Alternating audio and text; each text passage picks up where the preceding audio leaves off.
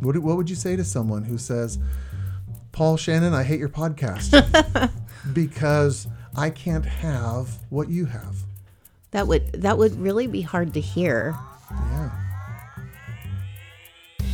Welcome to the Secure Marriage Podcast, where we believe it's possible to fight less, feel understood, and enjoy a deeper connection with your spouse. We're your hosts, Paul and Shannon Elmore, and on today's episode, why some people really don't like our podcast. Can you believe that? Some people don't like our podcast. That's terrible. But they've actually told me. 1, 2, 3, 4, 5. Check, check, check. 5, 4, 3, 2, 1. The lighthearted one we were talking about was how people actually have communicated to me that they feel discouraged by listening to our podcast because they don't actually feel like they can have what we have in our marriage. Wow. I wish that we had done a podcast when we were early years of our marriage. Dumb and smart as a bag of hammers. People could see how difficult things were for us sometimes. Yeah, absolutely. This is the end of 27 years of working on our marriage. Our marriage has been a priority. It isn't something that happens passively in the background. Right. Which is what a lot of marriages do. It is, we're married, now we can just live. Think about like raising kids. We had the kid. Great. Let's go back to living our life like normal. We don't have to worry about feeding it. We don't have to worry about buying diapers for it. We don't have, it's an afterthought. Right. Plants are the same way. If we want to have something a little less morbid than children or dogs or puppies, you have to train dogs. You have to water plants. You have to make sure they're in the right sun. If you have a living thing like a relationship, you absolutely have to invest into the fair and keating of it. The what? Say that again? The care and feeding of it. I think most people don't even think of marriage as a living thing. It's just something you accomplish. And then after 3 or 4 years, you just get bored of it. So you end that marriage and then you go on and get married again to someone else. And you just do that again over and over and over because marriage is supposed to be something that makes you happy. And happiness should come passively, just like Netflix. You just select the show you want to watch and enjoy it. You don't have to work for it. And that is not how marriage works. It is an active living thing that you have to work at. And that's discouraging for a lot of people. That's why a lot of people say, I don't want to be married. Because why do something that you have to work at? So I can understand why people would get discouraged if they listen to our podcast. One of the favorite things I enjoy learning how to do is train dogs. I really want a dog right now. Our dog of 17 years died years ago, and we haven't had one since. And I love training dogs, but here's why I like training them so much. And I really, really, really, really, really appreciate Cesar Millan's approach, because his approach isn't to try to figure out how to make the dog do what you want it to do. His approach is you have to understand how a dog thinks. You have to understand why a dog does what it does, and take the time and energy and effort to understand this other living thing and be willing to adjust yourself. And if you do that, then you can have the most beautiful, healthy, wonderful, well-behaved dog that doesn't cause any stress, any distress in your life.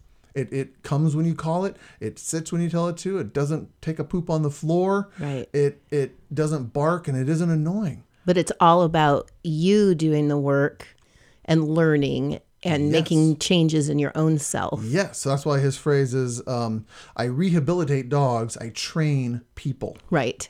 We need to take that approach to marriage more often. I've now married this flawed, fallible human being who yips at night for some strange reason, and I can't figure out why she keeps barking at night, metaphorically.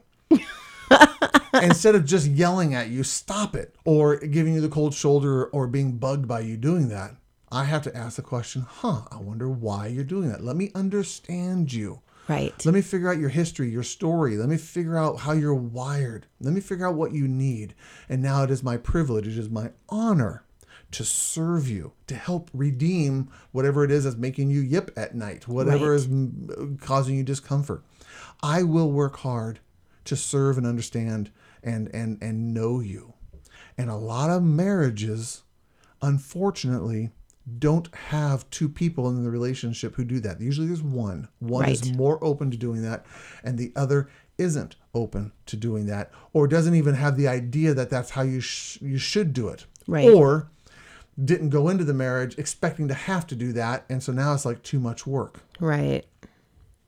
And again, I'm a realist here. Unfortunately, I understand that not all marriages stay together. People have different values. Some people want to work on the marriage and some people don't. And sometimes that becomes a deal breaker. Sometimes the marriage falls apart. Right.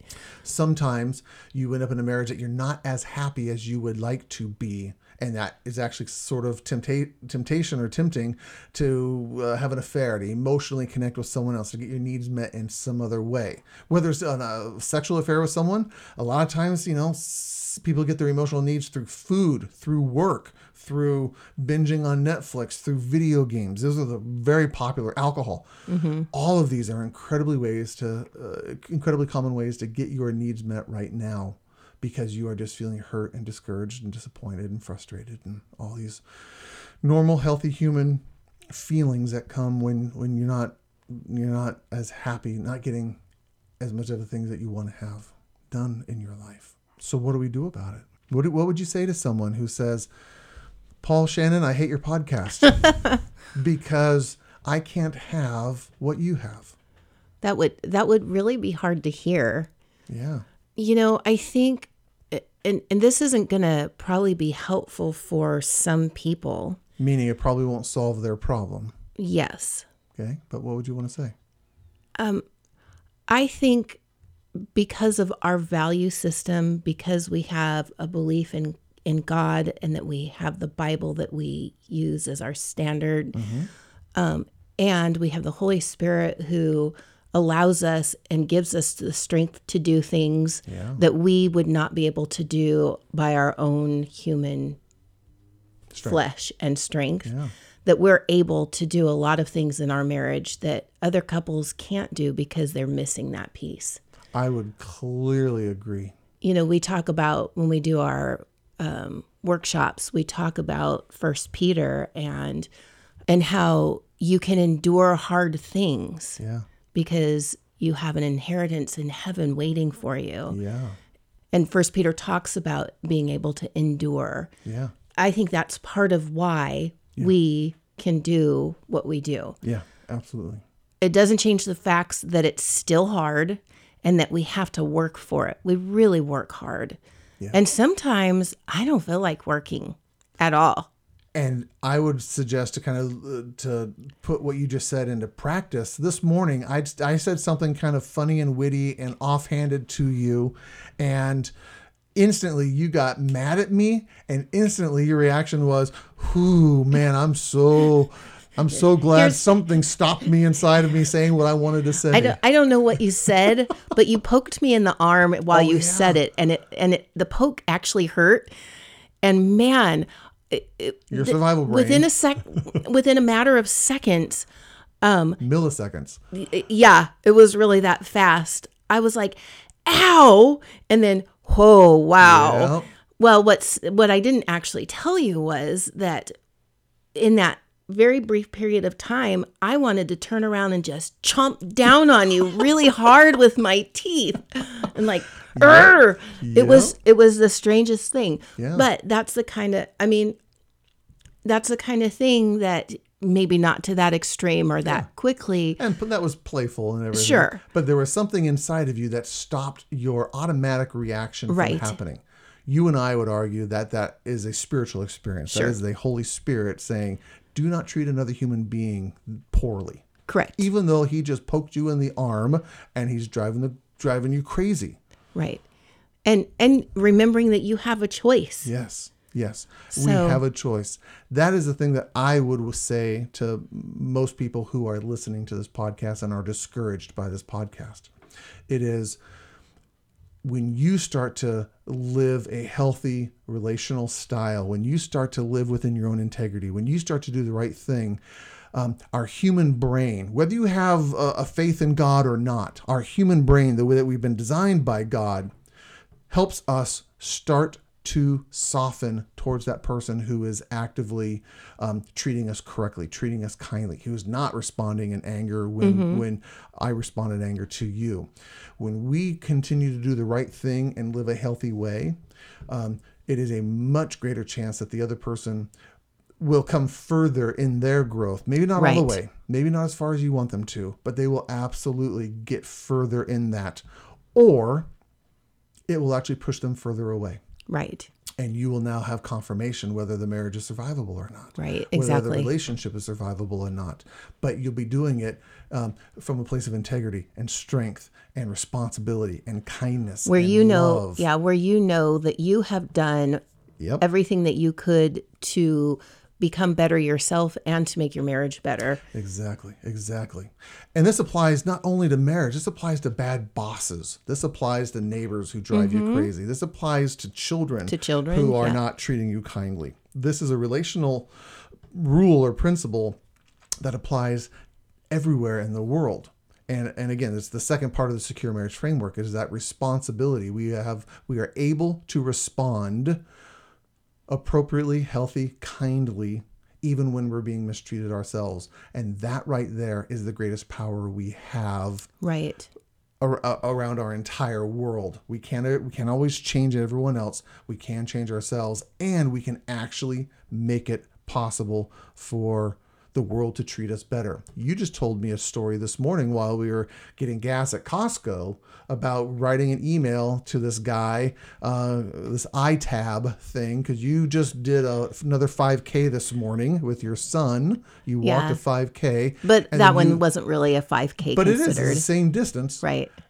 And you just emailed this guy that you've had a communication with from a company called iTab, which will record your time and distance and all the stats from your race that you race you did. And they make this cool little thing that is engraved that you hang on. You can either glue it to the back of your medal or you can put it on your ribbon.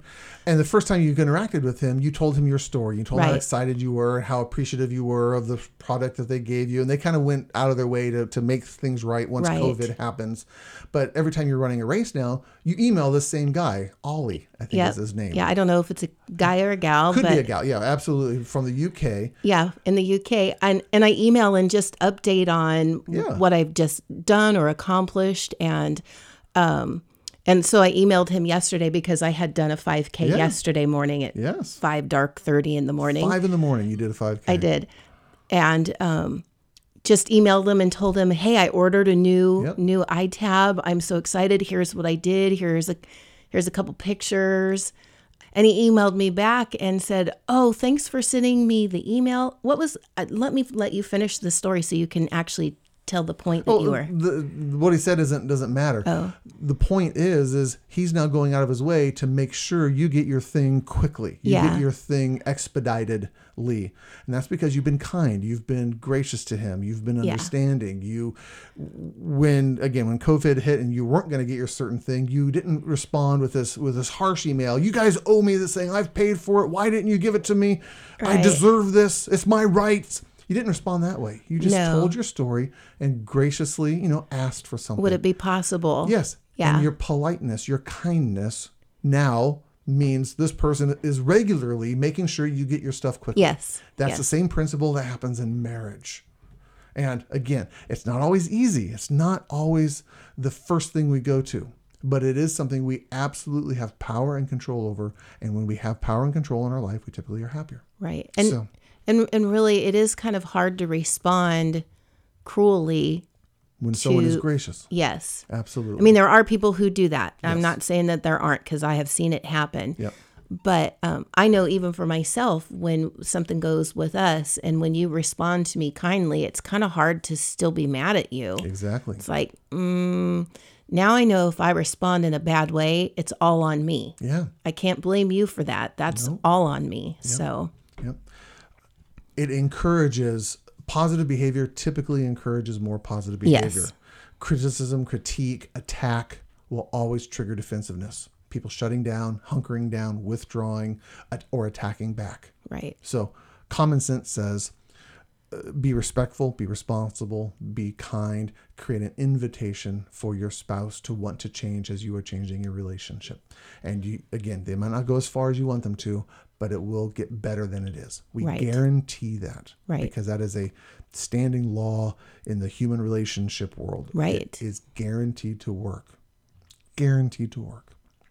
Anyway. And a great way to practice. Okay. Like if you're having a hard time practicing with your spouse because you're worried about the response that's going to happen, a great way to practice is there are things that happen outside of marriage with, people in a grocery store, or cars cutting you off, or things, all kinds of things where you start choosing how you're going to respond and what your thought process is towards those people or circumstances. Perfect. And so you start training yourself outside of even just the marriage, so that when things come up in the marriage, you're not responding out of what you have been. You start responding out of new habits that you practice outside of it. Love it. That's brilliant. That is really, really good. Anyway, this was just kind of a off the top of our head topic for today, but we hope it is encouraging. We didn't have a great marriage, and we've learned how to do it, and we want other people to realize that you can have a good marriage. It does take work, though. There is no quick shortcuts. Nope.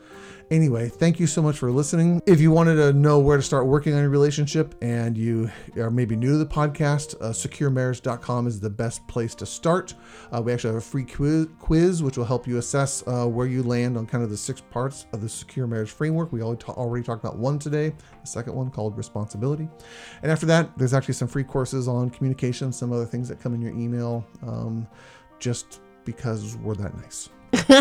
Or you can email us, paul@securemarriage.com or shannon@securemarriage.com, and we would be glad to answer any specific questions you might have about your particular relationship. Yep. Other than that, thank you so much for listening, everyone. We'll see you next time. Alrighty. Bye-bye. Bye-bye. Perfect. Sometimes you talk so fast that I can't get a word in That's true. edgewise. That's And then very, you've very true. moved on to the next subject, Yep. and it's like... I am trying to keep it snappy and fast, so you have to fight.